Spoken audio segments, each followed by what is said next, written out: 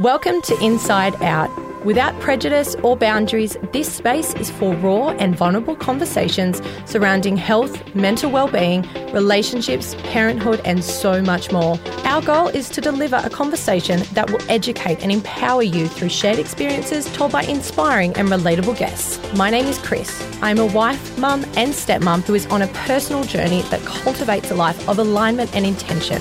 I hope these conversations encourage you to do the same. Let's dive deep into today's episode. Today I am here with Olivia Martin. She is a self-relationship coach and was also awarded Life Coach of the Year in 2021, which is absolutely incredible. I am so excited to have you on the podcast today. Liv, how are you?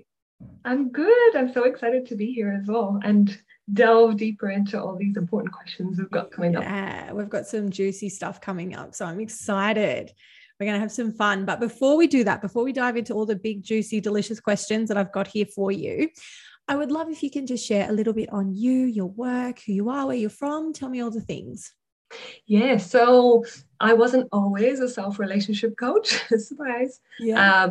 I actually worked in architecture for 10 years and decided to leave that career to go into life coaching. But originally I'm from Ireland, moved to Australia, was in, I guess a very long story short, was in a long-term relationship when I moved to Australia. And that ended when I was 28. And I thought, oh my God, my life is over. Like I thought I had all these plans before 30 and my life's totally off track. And I went through a really, really deep depression, I would say, after that. Like I didn't want to leave my house. I would call in sick to work. I didn't leave my bedroom. I wouldn't clean. Like it was not a good place. I refer to it as that year was like a cave where I was just like in my own world. And I didn't let anyone help me either. Mm-hmm. And it was in that moment, or in that, I guess, 6 months into that I realized how my thoughts were really, really holding me prisoner in this painful place. And I was the only one that could save me. So it was if my thoughts can hold me prisoner, then are they also the key to set me free? Mm-hmm. That was the shifting moment. Yeah. And then, yeah, that was the start of my personal development journey. I think it was like 2018, maybe 2017. And I started reading personal development books. I read 84 books in, I think it was 18 months. Wow. Yeah. So I jumped in hard. I needed it. I was not happy. I realized that relationship ending was the catalyst of me realizing that I was a passenger in someone's life my whole life.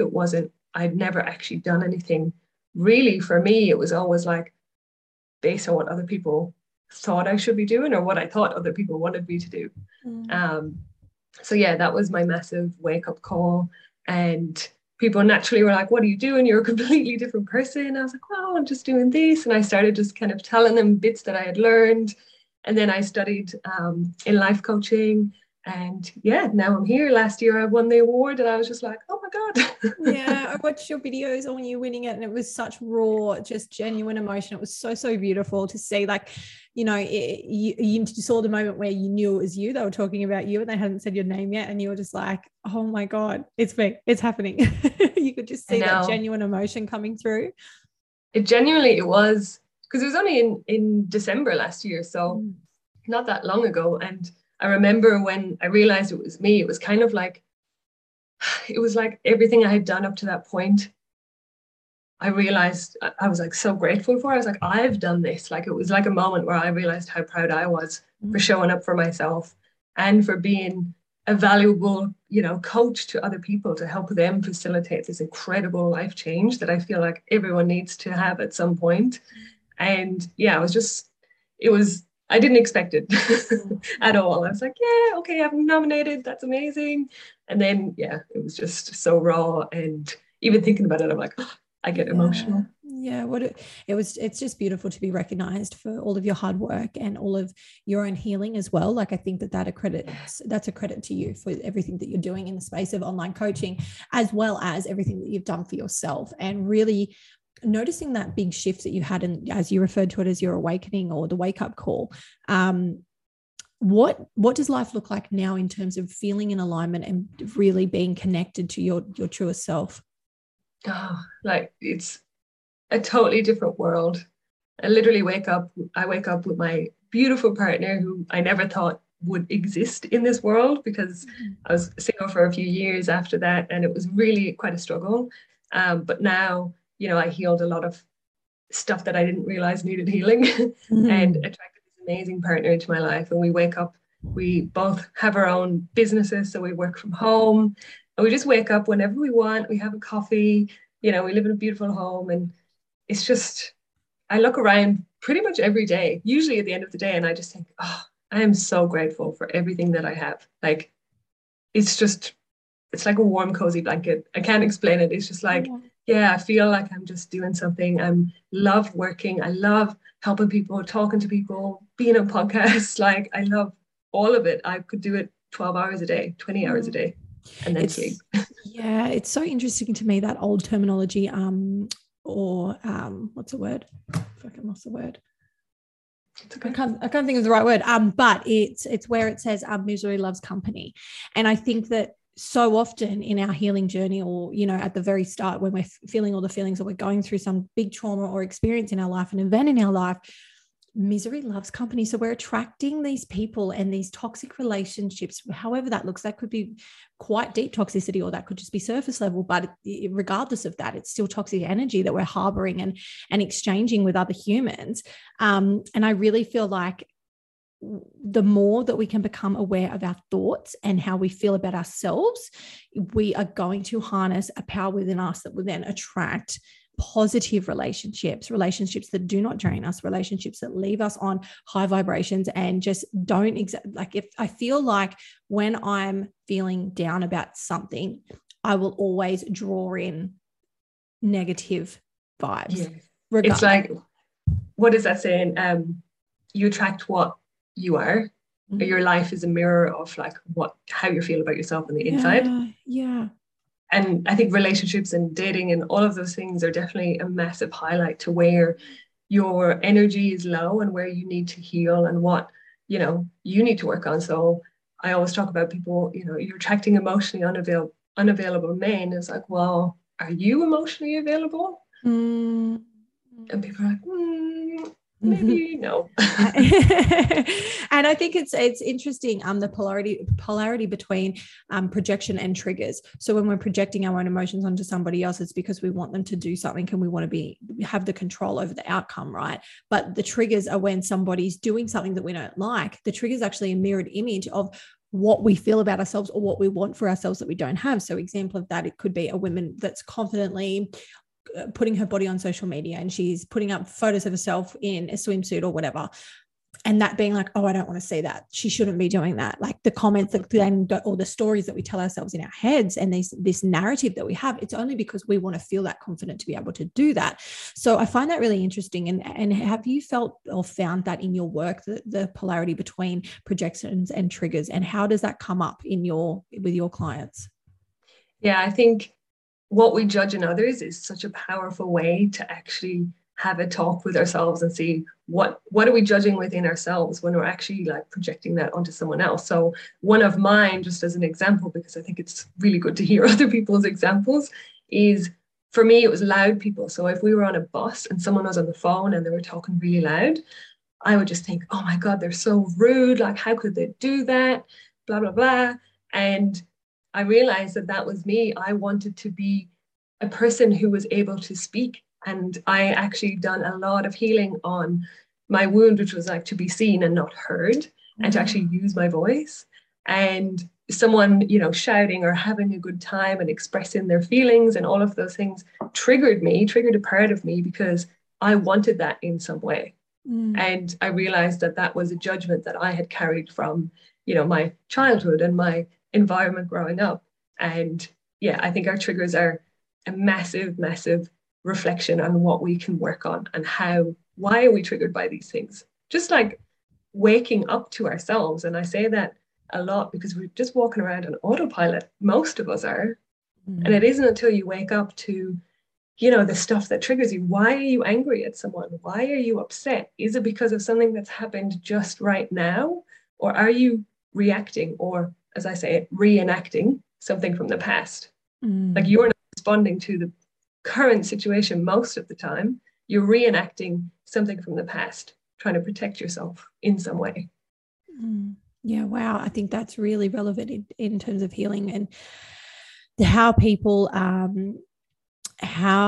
can mend the past and move on from their traumas and things, because you cannot let go of your pain and your hurt if you do not heal your wounds. They will continue to come up and show up in ways that you don't even know that you're doing it, and you will project that energy onto the people in your life.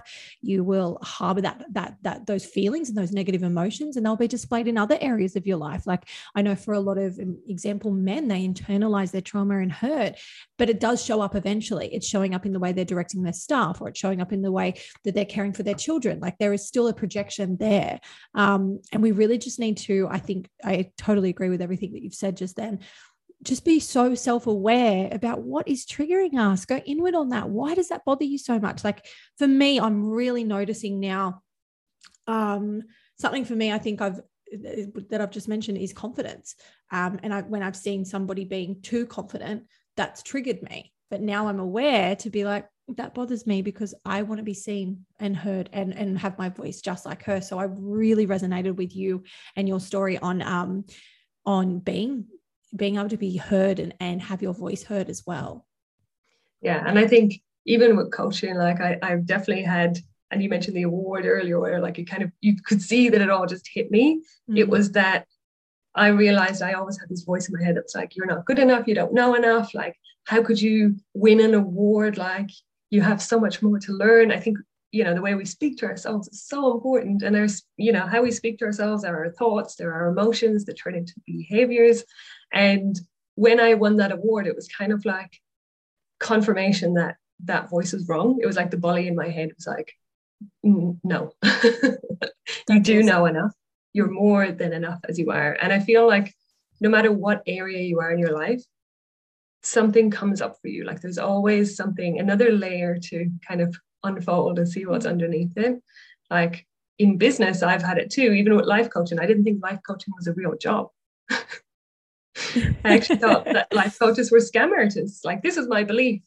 And now this is how I live every day. Yeah. So, yeah. I had someone who I know, who I was discussing my NLP course with, and I'm a qualified practitioner now in NLP, and I'm going to do my master's next week. And they said, oh yeah, but anyone can be a life coach. And A, triggered me, ding, ding, ding, ding, ding, red flag. B, how can I reframe this? How can I make this conversation an opportunity for learning and growth, either for them or for me, one of the two, but I've got to do something here, because my reaction and my natural response is defense and to protect my feelings. And I found that really offensive, but you don't know what you don't know, right? So obviously they haven't been exposed to the magic and the power that life coaches in this space are doing for men and women. Yes. Life coaches are doing more.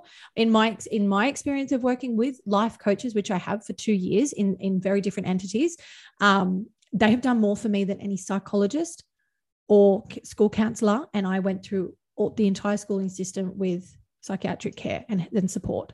So for me, I know that this work is so valid and so valuable and powerful for people. So just even that one moment, that one little comment that's obviously still sitting with me today, it was a little trigger for me. And I took it as a learning opportunity for me to say, well, people might say that when they hear that's what I'm doing, and that's who I am, and that's where I'm going with my life. How will that make me feel in the future? I don't want that to feel anything in the future. So becoming aware of that trigger right now, it allows me to then go and heal whatever wound that is for me. And I think a little bit of work on myself has just been going back to the core. Well, I'm not good enough. Yeah. Similar to yourself when you've had those feelings of doubt. I genuinely feel that most people's pain stems from, this is a generalization, stems from I am not enough. Like there's a part of us that doesn't feel worthy of it, or that we feel shame. Like the amount of shame that we harbor, which results in us, when we feel embarrassed, it's actually shame in some way, but we're just holding it in. It's like, no, we can't say that. People will judge us again. And it's that our triggers are our answers. And even attachment styles. I know that you took the quiz last night. Yes, I did. That's one thing that a lot of people are beginning to realize what they are, and they're like, oh, that becomes their identity. But your attachment style is a symptom of what you need to heal, not who you are. It's Absolutely. what you can look at within yourself.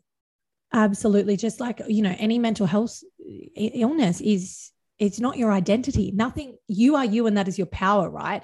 Your depression or your anxiety, you have anxiety, you feel depressed, but you aren't those things.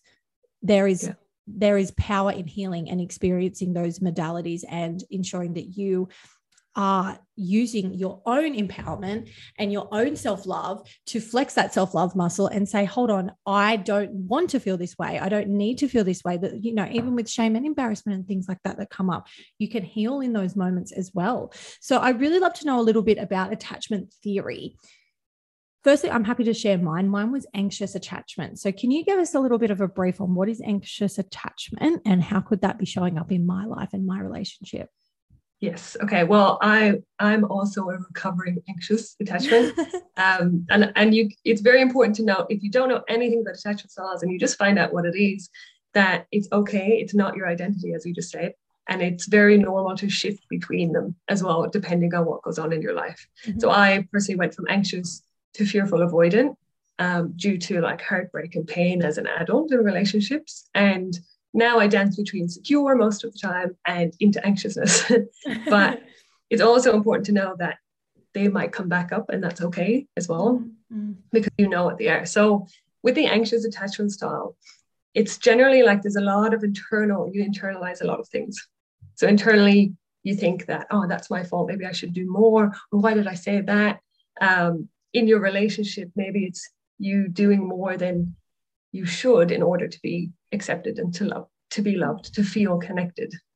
So with the anxious attachment style, it's very internal, and with the avoidant side, it's all external. So they blame everyone else. Oh, that person, they're not good enough. They're not tall enough. They're like too short, whatever it might be. So there's like a very distinct difference between the anxious and the avoidant. So how do you think it's showing up in your relationship? Do you think it's showing up?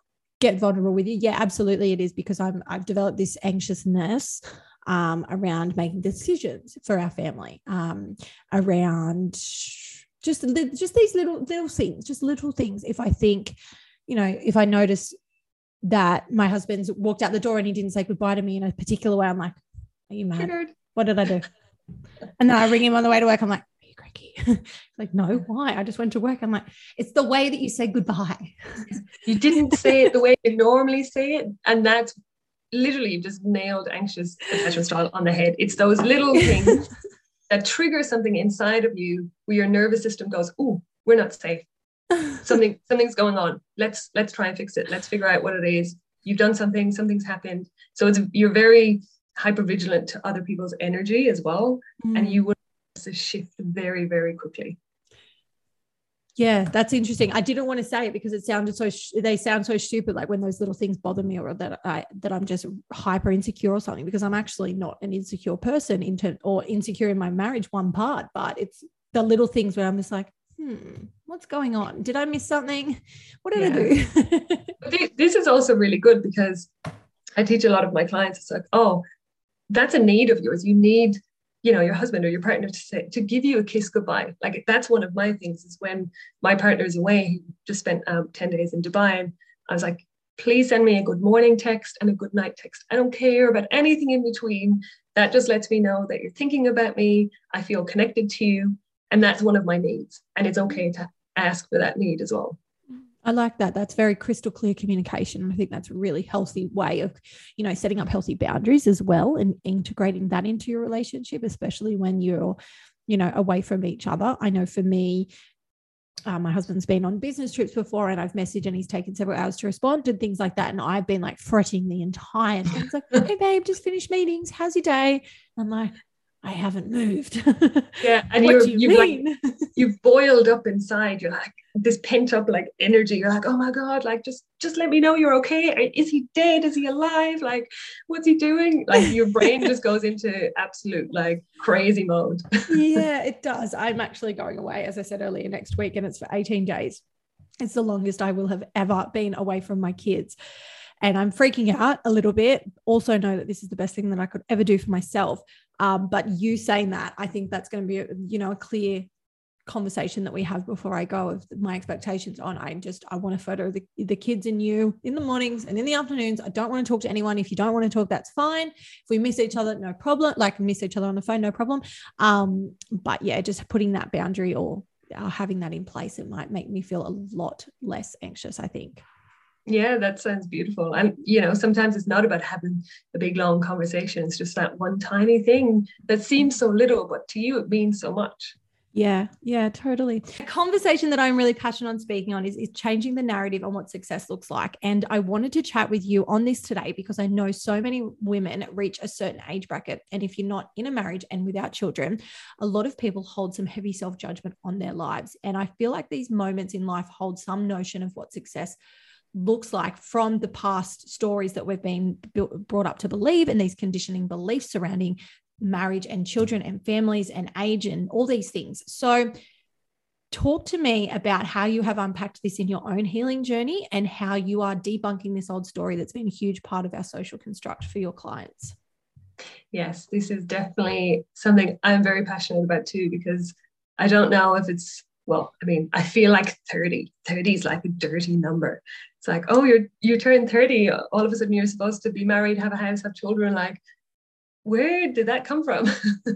And when you do turn 30, for me personally, the day of my 30th, I was dumped by a guy that I was dating for 12 months who said he didn't want a relationship for the full 12 months, but I didn't believe him. Hello. And so turning 30 for me was a double whammy, because I thought, oh, I'm going to be in a relationship potentially, and now I'm not.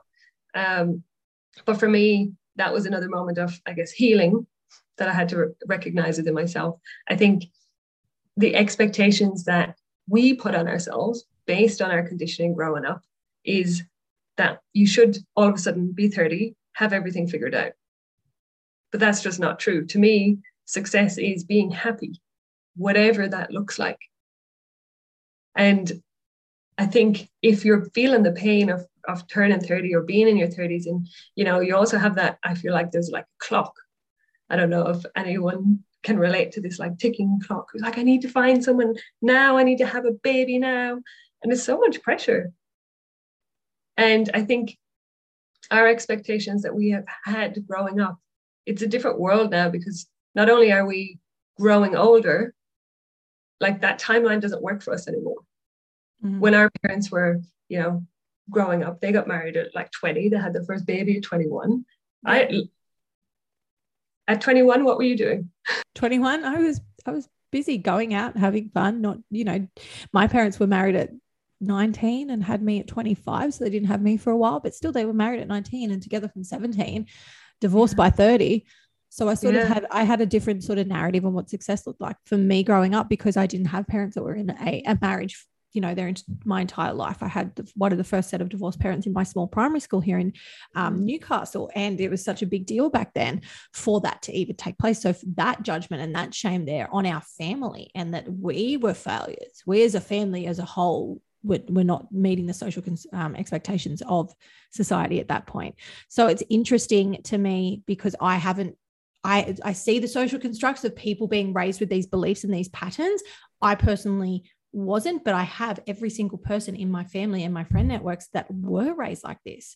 But for me, I'm a lot like you. I've always believed that success is happiness, and there shouldn't be an age or a number that pinpoints a timeline of when we're going to reach these pivotal moments in our life that equal something that we define as success.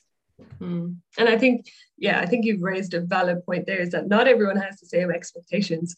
But I think the external world, a lot of people have this expectation. It's like, oh, you're not married, what's wrong with you? Or, oh, you'll meet the one. And it gets really, really annoying. How in those moments do you create healthy boundaries with people who are projecting these old beliefs on marriage and children to you? What would you encourage your clients there? Well, I think it depends on where you are in your healing journey, like the awakening of yourself, as I call it, because it is coming home to yourself and like trusting that you're good enough. So when someone does say that, it doesn't affect you. Like, you don't take it to heart. You're like, oh, that's just them. That's their opinion. And it doesn't mean anything about me. It's not a reflection of who I am or my self-worth.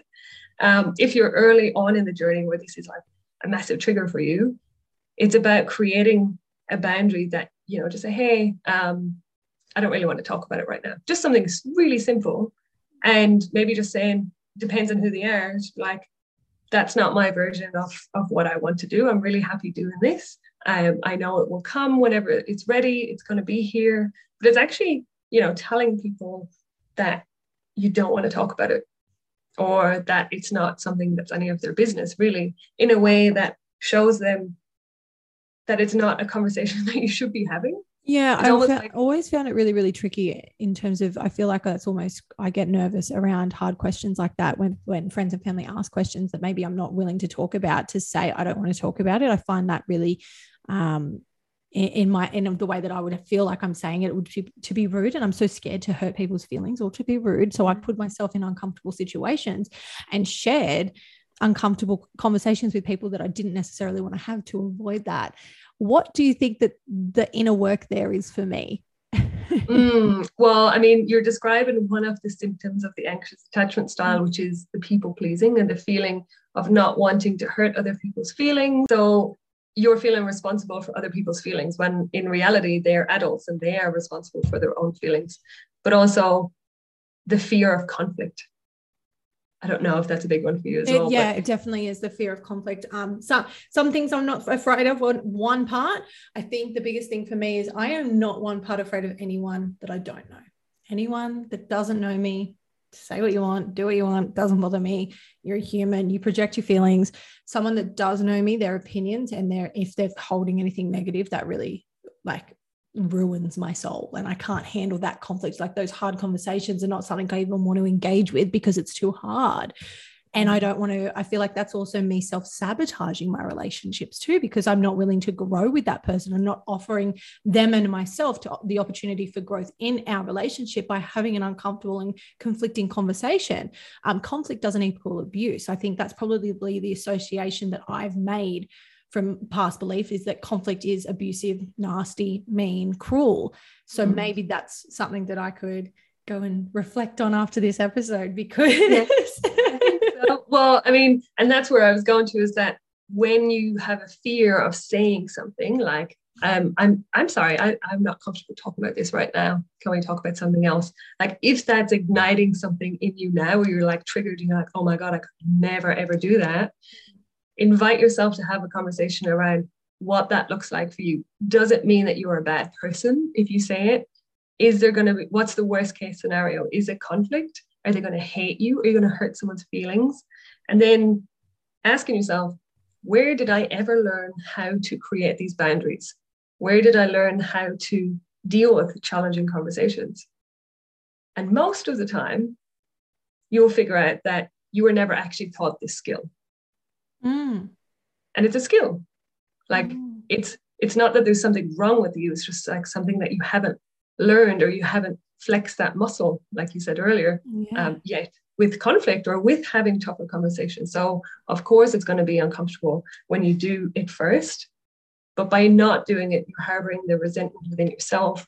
You know, you're trotting all over yourself and your own needs and your own happiness, really. And that is a reflection of like self-love and the self-esteem that you have for yourself. Because if it was higher, you'd be like, I'm not comfortable talking about that, and you wouldn't have that feeling.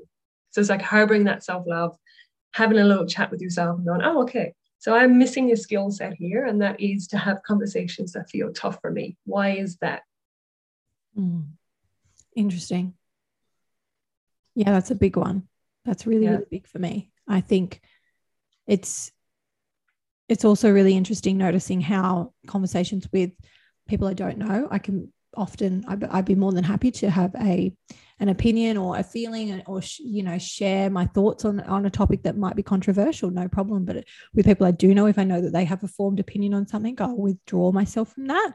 And again, that might come back to me feeling unheard or not having my voice heard. Yeah. And I think it's also important that it's kind of, when you're with close family, or if it's somebody that you know, it's a very different environment than it's someone that you don't know. Because when you have your environment, the people that you know, they're your tribe. They're your you know, they love you and you want to be a part of them. You don't want to be separate from them, because that means danger. Like, you know, if you were to speak out about something when you were younger, what was the ramification for that?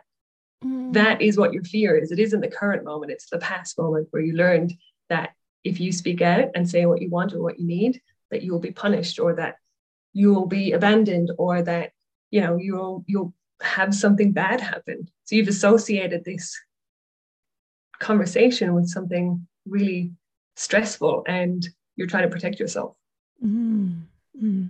Yeah, I definitely can resonate and feel that. And I'm sure that a lot of people would too, with that anxious attachment and with being, you know, natural. I say that I'm a naturally born people pleaser. It just sort of started from as young as I can remember, but it didn't just start, it was taught. It's all learnt behaviors.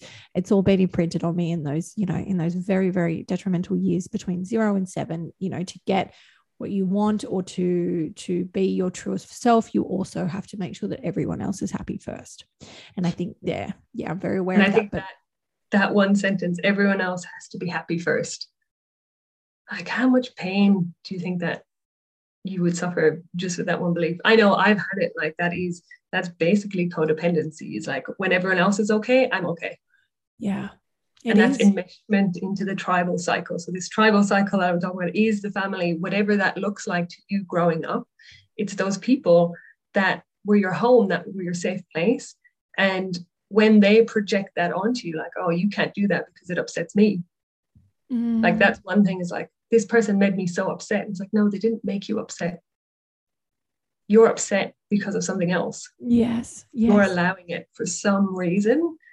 And I think it's really interesting, because I feel like we're on this cusp of a massive awakening where people are realizing how painful all of that is. Like, I feel like, even, I don't know how you are with your children, but even parenting is so different now.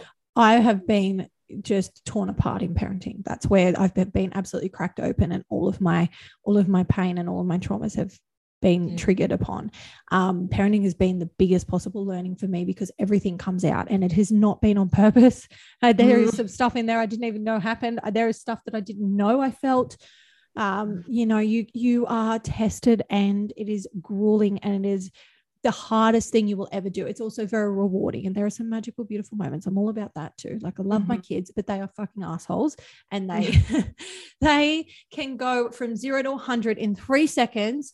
I was half dressed, and my son got out the front, and we live on a very busy street, and he's 3. And then he let my 2-year-old daughter out the front, and I was half dressed chasing them like around the car, and he's going, "Can't catch me, mommy." And I'm like, it's 6:30 in the fucking morning. I can't do this today. Just get inside. And he just was like, "Can't catch me." So like, daily you are tested and your responses are tested, and patient mummy isn't always present. And sometimes, you know, it's something that my husband over the probably last 12 months has become hyper aware of, is from the moment my eyes open, and only if I get my 1 hour of gym time to myself, I get up really early to train. That's been my thing. That's what my non-negotiable. I thrive doing that. I'm a better mum, a better wife, better person if I just get up at 4:30 and get to the gym by 5. I'm home by 6. That's when everyone wakes up. I don't disturb anyone. And I really, really noticed that it was either before, when my eyes open that morning, if I don't go to the gym, or when I walk in the door from the gym at 6 a.m., I serve every single person until I go to bed. And no one serves me. So something that we've been really working on together as a couple is communicating. He just says, "What can I do now?" Because I won't ask, I'll just do. It's easier for me to do the task. It's quicker for me to do it. I know where it is. I know what needs to be done. I'll just add it to my mental note in my head, and I'll get it done. But communicating, being really, really clear with, I'm not going to ask you for help. I need you to offer. And then you can say yes. That's just something that has shifted so much in our parenting relationship. Do you have a lot of clients coming to you that are parents that are going through similar experiences, like unpacking, you know, old beliefs, old traumas, things like that? That is like very normal. Like, once you step into motherhood, it's kind of, you notice all of your reactions, you notice all of your wounds kind of coming up, and you're just like, oh my God, I've turned into my mother. Like, instantly I'm doing these things, like reacting and not responding. But it's such an eye-opener, because they want to be the best mom that they could have. Like they want the best for their children and they don't want them to see the pain or feel the pain maybe that they felt. And this is how the wounds kind of come up, because you're like, you kind of overextend yourself to make sure that they are okay. And because you don't want to have history repeated. So a lot of parenting is either doing the exact same thing that your parents did or your caregivers did, or the complete opposite. I noticed something a little while ago I was doing. Even now, everyone says what an amazing mother I have. And I do. I've got an incredible mother. I'm very, very lucky for who she is and everything she's done for me. And I really noticed when, my son was born, everyone praising, what a great grandma that he's got. She's the best nanny ever. And she's the best. She really is. But I started doubting myself in my own parenting and what I didn't feel drawn or aligned to. I've talked about this on my podcast before, but it's getting down and playing trains or, reading books for long periods of times or doing arts and crafts. I'm not into it. I don't like it. I barely like the park. I listen to a podcast when I'm at the park so I can do two things at once. It's not my thing. But because I was raised by a woman who thrives on those things and still thrives on those things, I'm like, and I was concerned at a point that I wasn't loving them how I'm supposed to do it. But then I really started doing some healing work on myself. And I was like, no, I'm doing it the way I need to do it, because this is my journey and my parenting experience. And I think a lot of women get so lost in the comparison of notes on what other mothers and what other grandmothers and what their mum did or what their mother-in-laws are doing. And we get lost in that translation a little bit when we do become new parents. And I think it's so important to honor yourself, honor what you need, your desires. Your needs come first. You can't pour from an empty cup. So you need to fill your cup first so that you can serve your babies how they need to be served. Beautifully said. And I think that is like the expectations. It's like the expectation that as a mum, you should drop everything and be at their beck and call and sit on the floor and do all the toy stuff when inside you're just dying. You love your kids, but that's just not, you're not happy. Yeah. And children are sponges. Like literally everything that we have healed in ourselves has come from our childhood. Yeah, absolutely. If they feel your energy is off, if they feel that, they will sense that and think it's their fault in some way. They will turn it around and make it mean something like, I'm not good enough, literally. They do. Because they don't understand logic. They don't understand logic until after 7 at all. So everything revolves around them. The whole world revolves around them. And if you're in a shitty mood, sorry if I'm not allowed to curse. No, please swear. I swear all the time. It's okay. If you're in a shitty mood, they think it's because of them, but maybe it's because you had a really long day at work or you didn't get to the gym. But that like a lot of people think, oh, my childhood was amazing. My parents are great. Like, we're not saying that they're not great, but you can have these beliefs deep in your subconscious from tiny moments like that. Yeah, absolutely. So important. I think, don't quote me on this, but there was research done where it showed with attachment styles that children of families where the relationship was put first over the children had a higher percentage of secure attachment style than families who put the children first and the relationship I first. absolutely agree with that statement. My husband and I have been noticeably in the past when his daughters come home. So we've got the 4 kids 50-50. 2 out of 4, 50-50. And when the girls would come home, we would not do anything. We wouldn't go anywhere because they only get us for half the time. So we make sure that is completely devoted to them and family time. So we would never go out if there was a business meeting on, if there was a family event on, we just wouldn't do those things without them.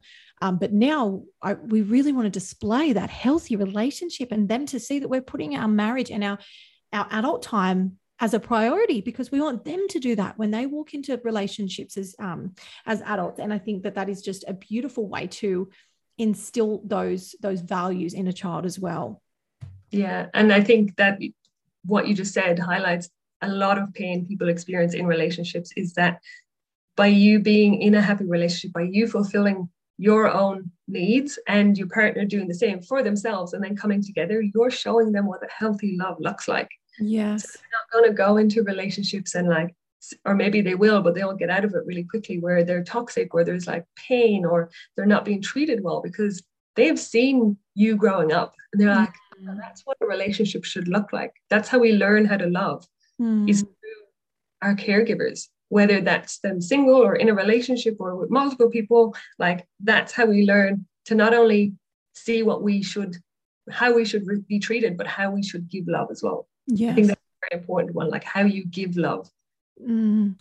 Because the people pleasing, like going over and beyond, you learn sometimes as kids, that's how you should love someone. So then you abandon yourself. Yeah. And you're in like narcissistic codependent situation. Speaking of like self-abandonment and things, how can we identify in our own red flags in ourselves, i.e. like we are self-sabotaging our relationships and self-abandoning? How does that even show up?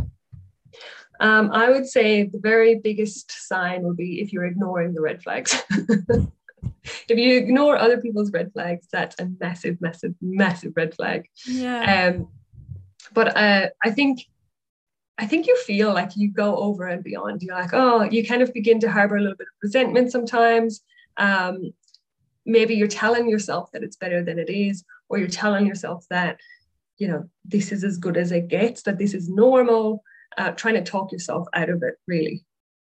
And when you wake up and you're feeling anxious all the time, that's a telltale sign as well that you're abandoning yourself. Yeah. That intuition doesn't lie, does it? No, and I think we've been taught to think with our heads and not like feel with our body, our intuition. And that was something I had to personally reconnect with as well, because I was so in my head. I was a massive overthinker. Everything had to be perfect. And it wasn't until, you know, I learned that my gut was actually always right. I just had to listen to it. Even in that relationship I was in, he was cheating on me and everything inside me was saying, leave. But I was like, no, there's no evidence really. But like, I could feel it. I could feel that energy. And it's so important to just connect with yourself and just have that moment of being still. I feel like we're trained to be human doings where we're doing something all the time, that we can't just sit and be still. Yeah, I think that the busy woman we've been wearing as a badge of honor for a really long time, and we're in 2022 now, and that's shifting, and I'm here for it. I like that, you know, yes, have the side hustle. Absolutely have that business. Yes, go to work work your 60 hours. Do what you want to do what makes you feel good. But if it's not making you feel good, stop wearing it as a badge of honor. Stop showing other women that that's who they need to be. Stop showing your daughters that that's how life needs to look for them to feel success and for them to feel like they're happy, because it's not. If you're not waking up every day present, feeling that stillness, able to smile or able to laugh, then you're not fucking happy and something's wrong.